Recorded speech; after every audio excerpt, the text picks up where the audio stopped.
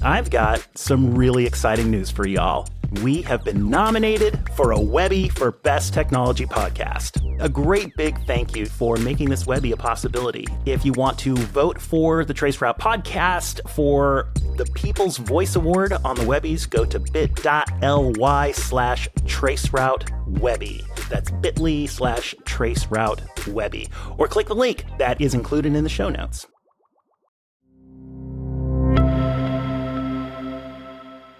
You're listening to Traceroute, a podcast about the inner workings of our digital world. I'm Grace Aresi. I'm Shweta Saraf. I'm Amy Toby. And I'm Fen Aldrich. This is the first time that we've all gathered here like this simultaneously. It's giving the Planeteers. It's like everyone is here. We got the band back together. We're getting the band back together. That's right. I love you said Planeteers. Exactly. I love the Planeteers. They're my favorite.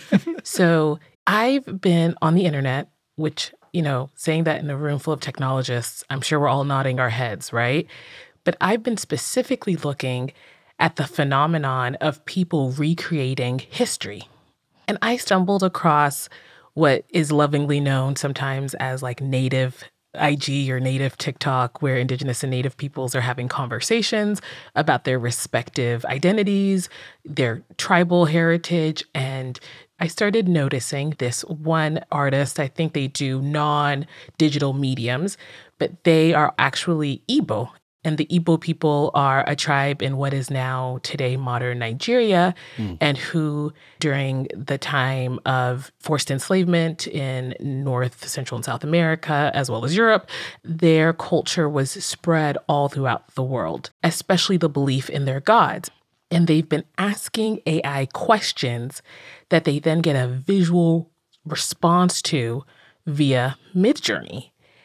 And I think this is a great place to pause to ask someone to volunteer themselves as tribute to explain what Midjourney is.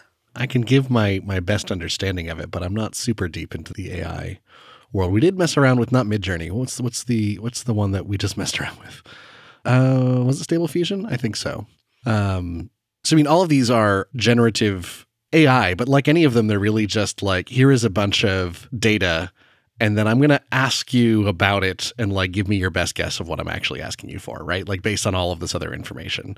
But some of them are really interesting because you can keep refining after you get an image and be like, okay, take that now as your base and like change it in this way.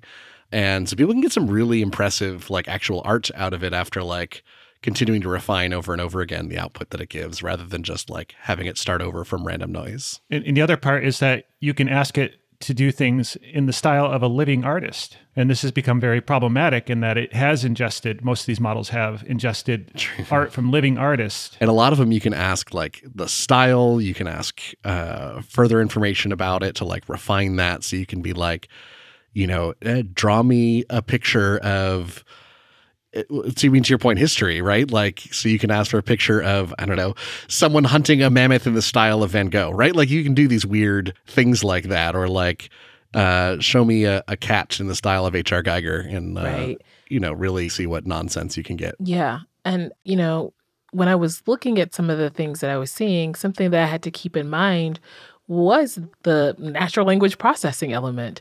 It's a text prompt in a Discord bot that actually creates these images. So someone has to type in, you know, show me Igbo gods, and then it renders them something. So I kind of want to show you what I'm talking about. Asking Midjourney what the Igbo gods look like.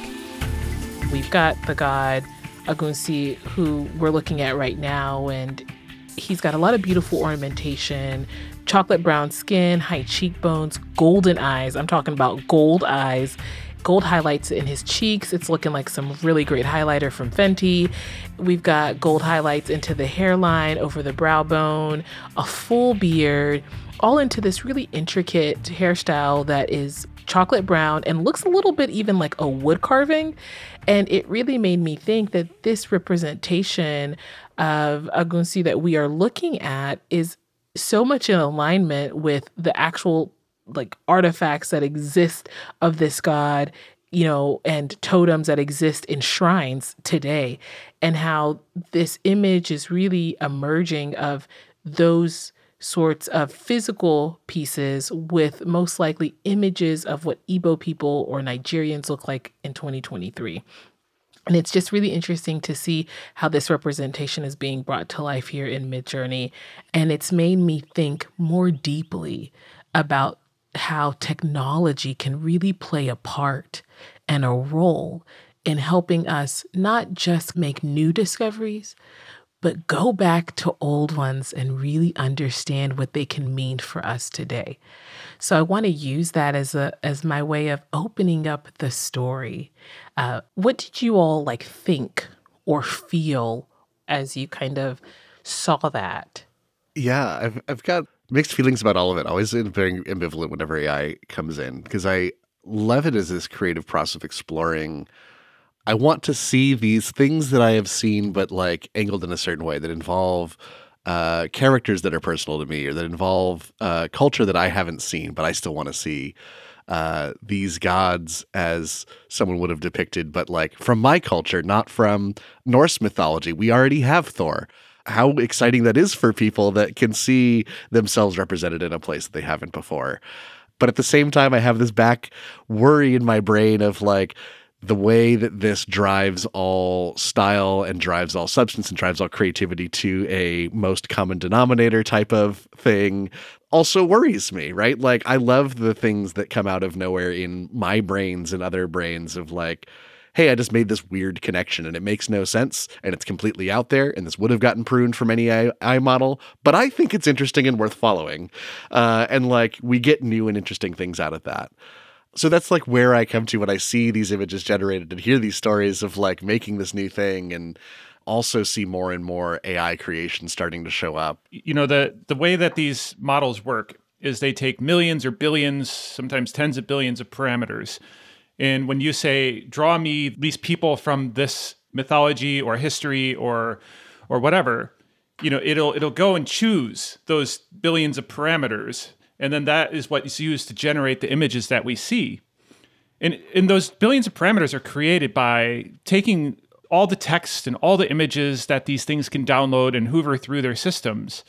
And so what we see is maybe a little bit of a lie in that it's not actually probably anything like what those ancient folks look like.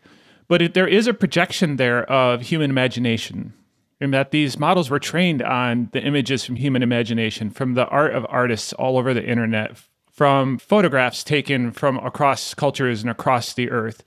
And so when it does that projection into the past, it isn't quite the truth, but it does, as I think Grace was hoping for, give us some hints as to what might be in those gaps in our histories.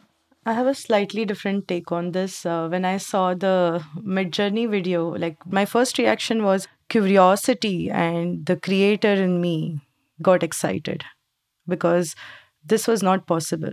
I mean, AI has existed, right? But the generative part of it, or how do you apply it today to do these kind of things and create things which were not existing in that shape or form. I mean, for a moment, I allowed myself to indulge and think that a creator in me would be really happy if I'm able to have these kind of tools and have the responsibility of using them the rightful way. But I think it's kind of a double-edged sword. It opens up the doors, like Fen was alluding to, right? What do you feed into this and what do you get out of it, and how do you use it as a tool for a good outcome versus letting it become a tool which can destroy. This to me is what you just said, Shweta. It's that double-edged sword. Here is something that's now being brought to life in a way that we haven't seen before. And it's really that fine line of, well, is this fact? Is this fiction? Or is it actually a way for us to reveal what was known but is no longer known because of how history has worked, especially for people who are missing that part of their history? People like me.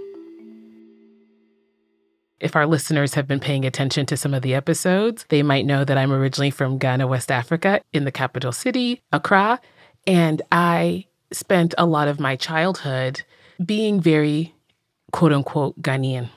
But a lot of what I felt was my Ghanaianness is also what I feel to be very commonplace in a lot of people who identify as being native or indigenous to a lot of other places. And in kind of looking deeper into my own history, my own understanding of my heritage, I began to introspect these ancient symbols that are a part of our tradition. This ancient writing system that's a pictographic symbolic system called the Adinkra. All Ghanaians know about the Adinkra, but very few of us know their point of origin. Very few of us know their evolution, and very few of us know even who today in this moment stamps them and makes them. And I began asking my parents a lot of questions about them. I was like, tell me more about the symbols, tell me about the myths that they're derived from. And my parents were supportive, but they could only offer me so much information. They would say stuff like, we don't know. A lot of the history that they had a lot of awareness of would go back as far as the 1700s. But yet our tribes are believed to be thousands of years old. And yet my parents couldn't go back further than what we know as modern history. And I kept hitting this wall and better trying to understand these symbols beyond just the representations they exist in today.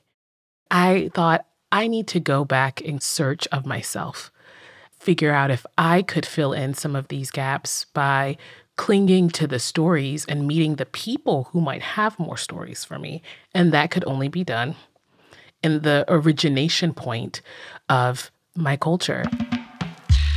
Ghana is like now very popular. It's become very much a metropolitan hub.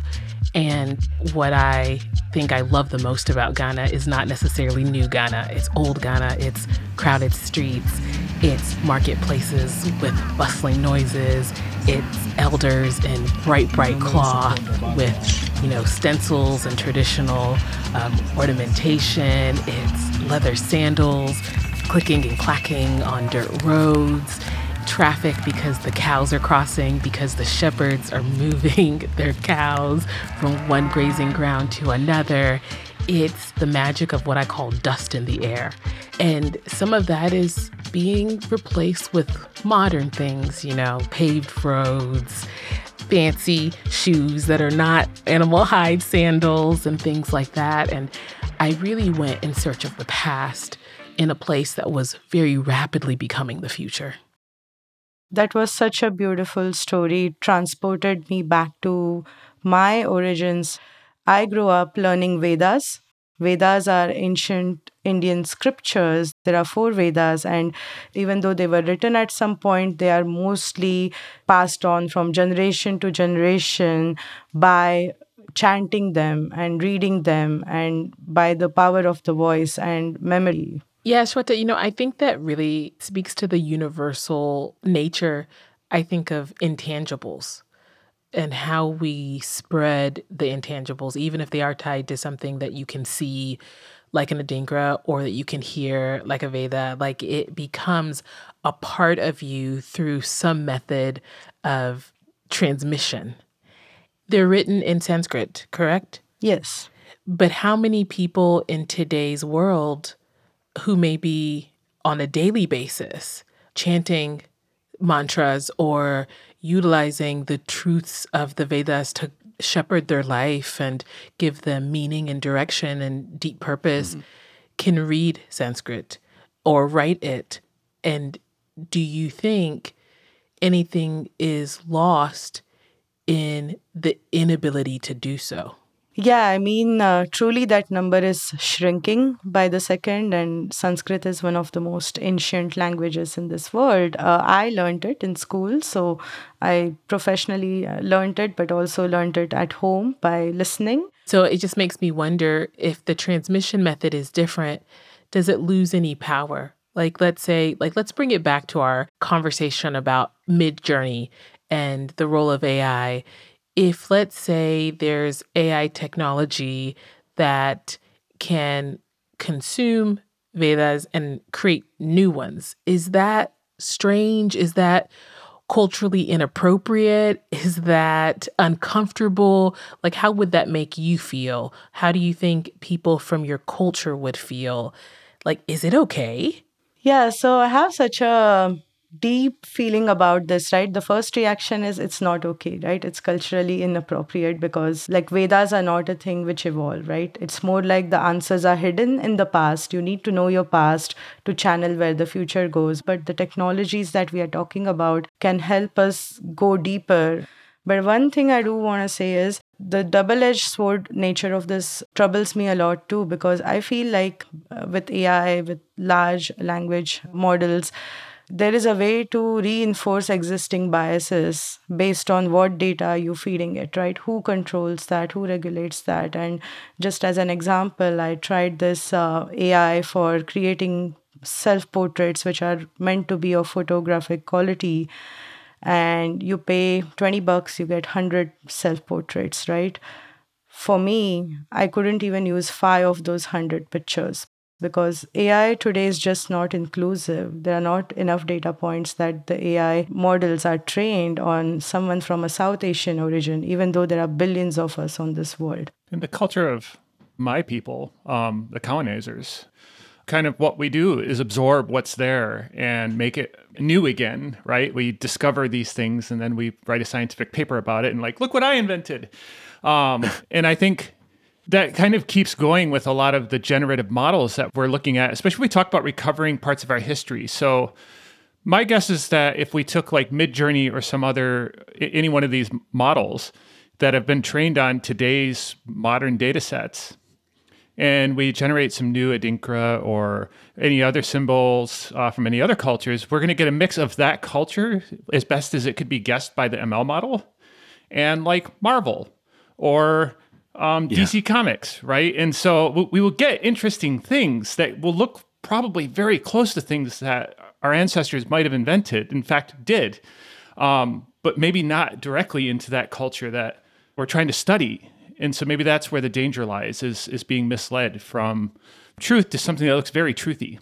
Yeah, I think that's the challenge in looking at it to look back, right? It can't do sort of whole cloth creation, right? It's all based on patterns and everything you've seen and everything that seems likely, and based on all of this information, what do you think it would look like? Even think is like a misnomer here. I don't like that word because like they're not doing that. They're just doing pattern recognition and regurgitation based on a prompt. And I think that's important to keep in mind when we're looking at AI models, especially for trying to discover something, is that they're not going to find something new so much as put together something that seems to make sense based off everything they know, have been trained on. I'm fascinated by where this conversation is going, and I'm going to tell you why. I'm fascinated because I have come to the conclusion that what everyone is describing is what's actually happening. Totally agree. So I've been working on an independent research paper for the last 2 years. This is what started this whole entire, journey home, that's focused on better understanding what the Adinkra actually are. There's 3 potential stories about the history of the Adinkra stemming from the 1400s, but nothing further than that inside of historical narratives written by people who, quite frankly, are neither members of our tribe or even West African. It's history as told through the vantage of people who came and discovered us, right? So a lot of the material you find on the Adinkra are told from the lens of an outsider looking in. In the last 30 years, there's been books written by members of the Confederation of the Akan who are trying to reclaim their own history and stories, usually told from the vantage of textiles, because the Adinkra are usually stamped on cloth, carved into metal and wood, and or made into bronze and gold jewelry. I went to Kumasi, which is the seat of the Ashanti Empire, because the Ashanti are the ones who hold the Adinkra. And so I went to the Adinkra Museum in hopes of meeting makers of Adinkra. Elder wisdom.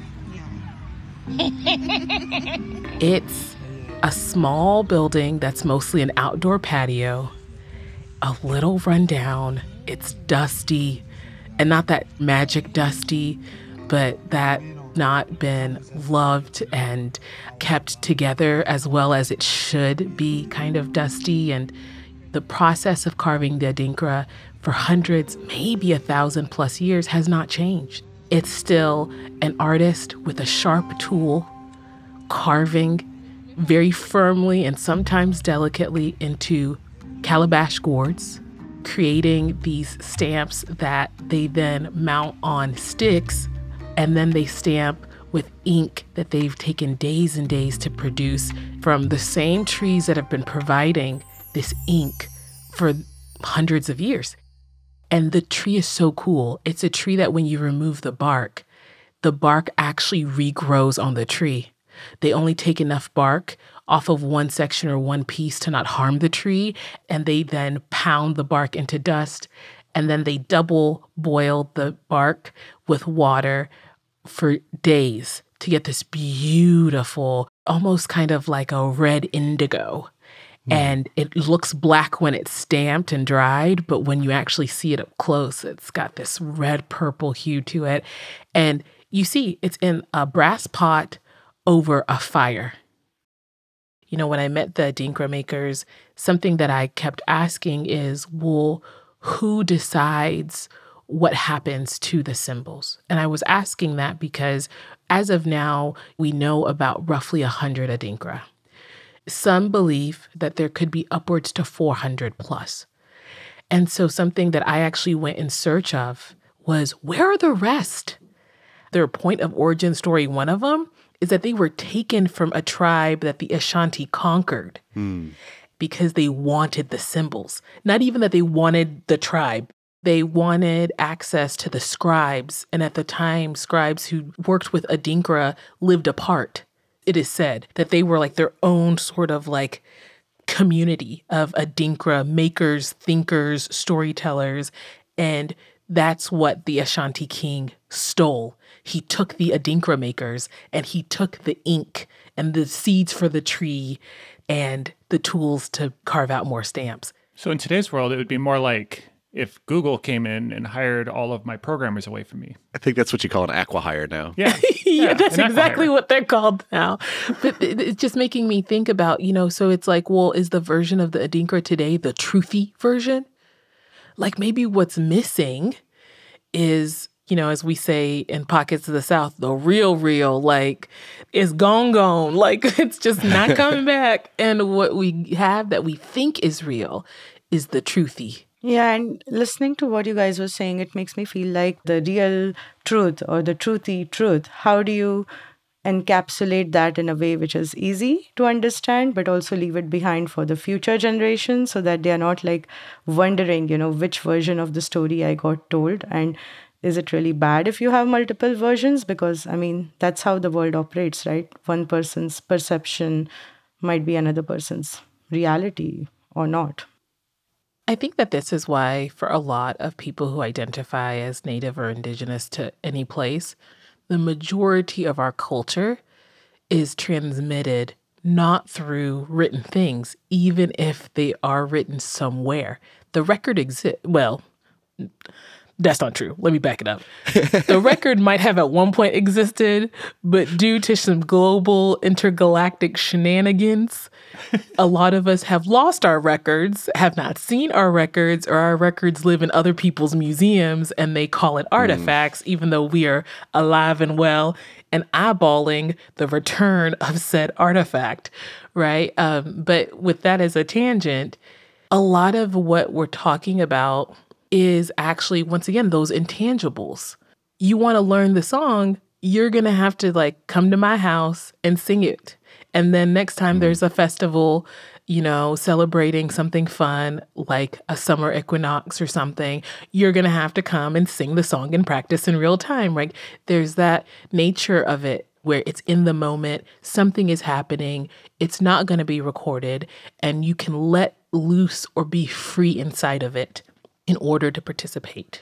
And there's even more, especially in pre-colonial music. And some persists even today in Southern Pentecostal culture, where the music isn't necessarily, there might be a song that people know, but it evolves in the performance and becomes something new each time. And in those performances, you could try to write it down, but you're not going to get what you get each time people get together and perform those songs together. Oftentimes in my work, we'll join a meeting and somebody will join and they'll say, "Hey, can we record this?" And I often say no. And this is important to me because oftentimes we want to have conversations where the conversation itself is lost to the ether. And the reason why is so that we can be authentic and be emotional and have hard conversations without it being caught on the record. And I think especially as we get closer and closer and more personal, maybe not having that record is part of what makes it so fulfilling, right? That it's gone, it's let go, it's burned up. And we're not carrying around this baggage of things from the past into the future. It's really interesting. Burned up, I think, in particular, is what triggered a thought for myself. Like, there's a lot of ritual, especially, that's been built into different cultures, I'm sure, but of burning things, right? Like getting rid of this and letting go and letting it go and moving on from it, right? And the way to symbolize that is to actually give things over to fire, which, as far as we know, it's kind of the closest we can get to absolutely destroying a thing, right? It is forever changed and chemically different than when it was put in.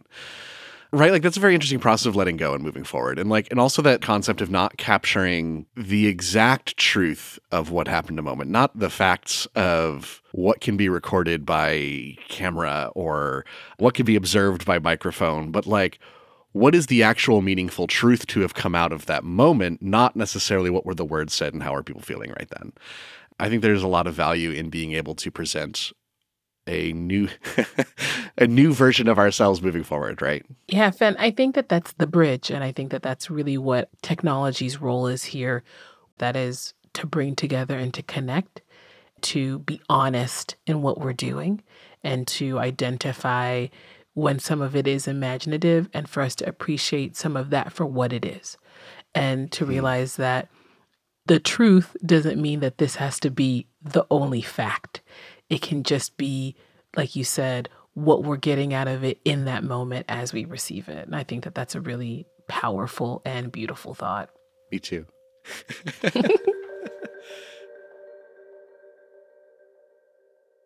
Growing up in a household that talked about the Adinkra, that respected what they mean, because the Adinkra, like I said before, are symbolic, pictographic stories. When you see one, they have a lesson to teach us about the natural world or the spiritual world or the psychological world of us. Every tribe has their variation of the stories. Some of us may call them different things even, but these symbols, we believe, predate our beginning. They are our beginning. They are eternal. No place in history. They are for everyone, and they can teach anyone. And I feel like by going to the Adinkra village in Kumasi, I really found that I encountered that in its own living dimension in that space. And here I am talking to two of the only three people who carve in the traditional way in a country that has millions of people. The question I asked the lead artist is, where are the missing symbols? If 1/4 of it can give our people so much understanding, so much connection to each other, where could the rest possibly be? And, when I asked him that, he was like, I don't know. I don't even fully know where they began. He even didn't have the full history of the thing he did. But what he did tell me, and that I do strongly believe, is that the Adinkra have an energy to them. He believed that in working with them, they work with you. And so I asked him what that might mean. And he showed me an Adinkra symbol that he had created. And he was like, I couldn't stop thinking about this symbol. And I spoke with my father about it. And I just knew I had to bring it to life. And so the symbol he brought forth was a symbol that represented wisdom and the cyclical nature of the cycle of wisdom. He calls it two fish, and it's the tail of a fish next to the mouth of a fish in both directions. And he said that what it represents is how wisdom is about both the young and the more mature, sharing understanding in a way in which it never ends. And I thought, well, one, that's so beautiful. And two, I cannot believe people are making new symbols. I really thought that the symbols were kind of locked in time. I didn't know or even think to imagine that they were evolving in real time with me, with modern Akan, with people who might look upon them and not necessarily be Akan or might not know what their heritage is because that was taken from them, and who are connecting with it deeply. And it really reminded me of why the Adinkra even exist, right? Here was this person who was doing something in such an ancient way, and here was I in search of myself in a very modern way, right? I had hopped on an airplane, I had a private driver, I had done all these things in such a modern way to learn about this ancient craft, hoping to learn more about myself. And even though I had went in search of history, I actually found inside of the ancient, the modern. There's a natural cycle, I think, in what you described, Grace, of we have the new thing becomes the old thing becomes the ancient thing and traditional thing. And it's natural for these things to come and go and pass and evolve. We've kind of been looking at a very narrow slice of the technology timeline and when we talk about machine learning and artificial intelligence, but really, this tracks back not even thousands of years, just over the last few hundred, the printing press being a pretty impactful technology that changed the way that we preserve and renew and evolve our cultures. And I think technology's role, more than anything, has been to speed it up. So most of our talk has been so deep and, technology focused. But one thing that I did in the first month of when ChatGPT and DALL-E and all these tools were getting released was I wrote a children's storybook, which is one of a passion of mine, using AI as an experiment.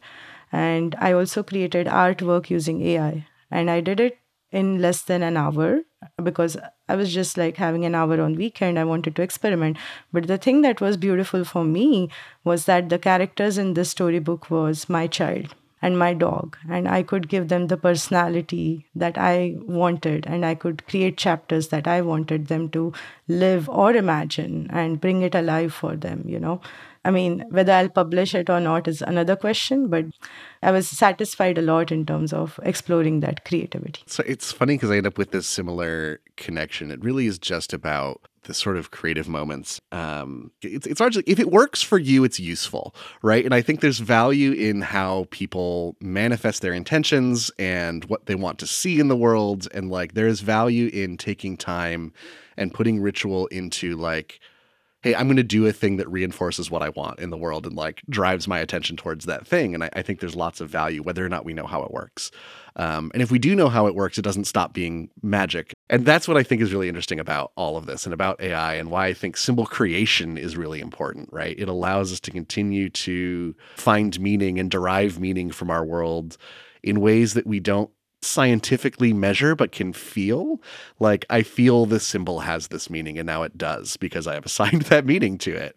And it communicates something I couldn't when I had to quantify this in words. When I had to try and wrap an explanation around it, I couldn't. But then I made this thing and it evoked the feelings that I wanted. And I really like that concept, right? And I think it ties into these Adinkra both as they're a thing that is constantly being created and constantly being lost. And the meaning that drives and what's important is how it affects us right now, right? What we are going to take from that and what we're going to do with that and how we're going to use that to build the world that we want to see in front of us.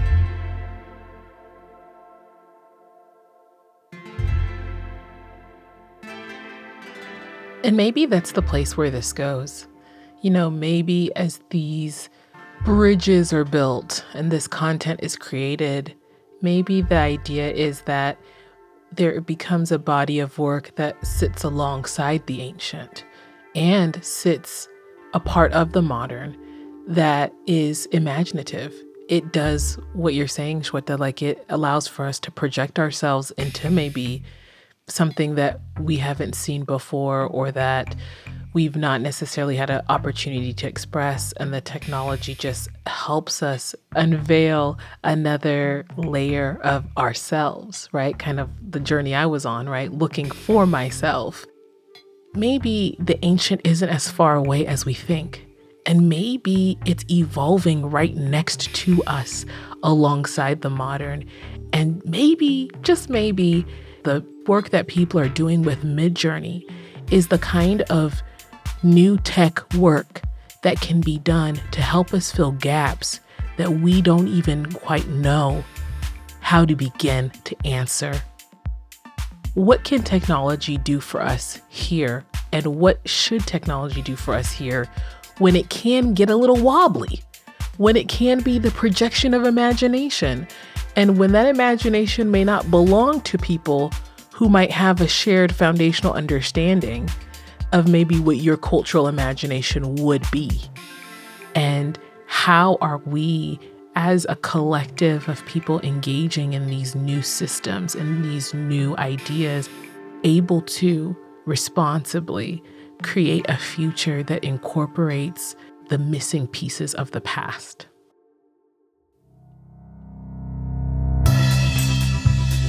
Traceroute is a podcast from Equinix and Stories Bureau.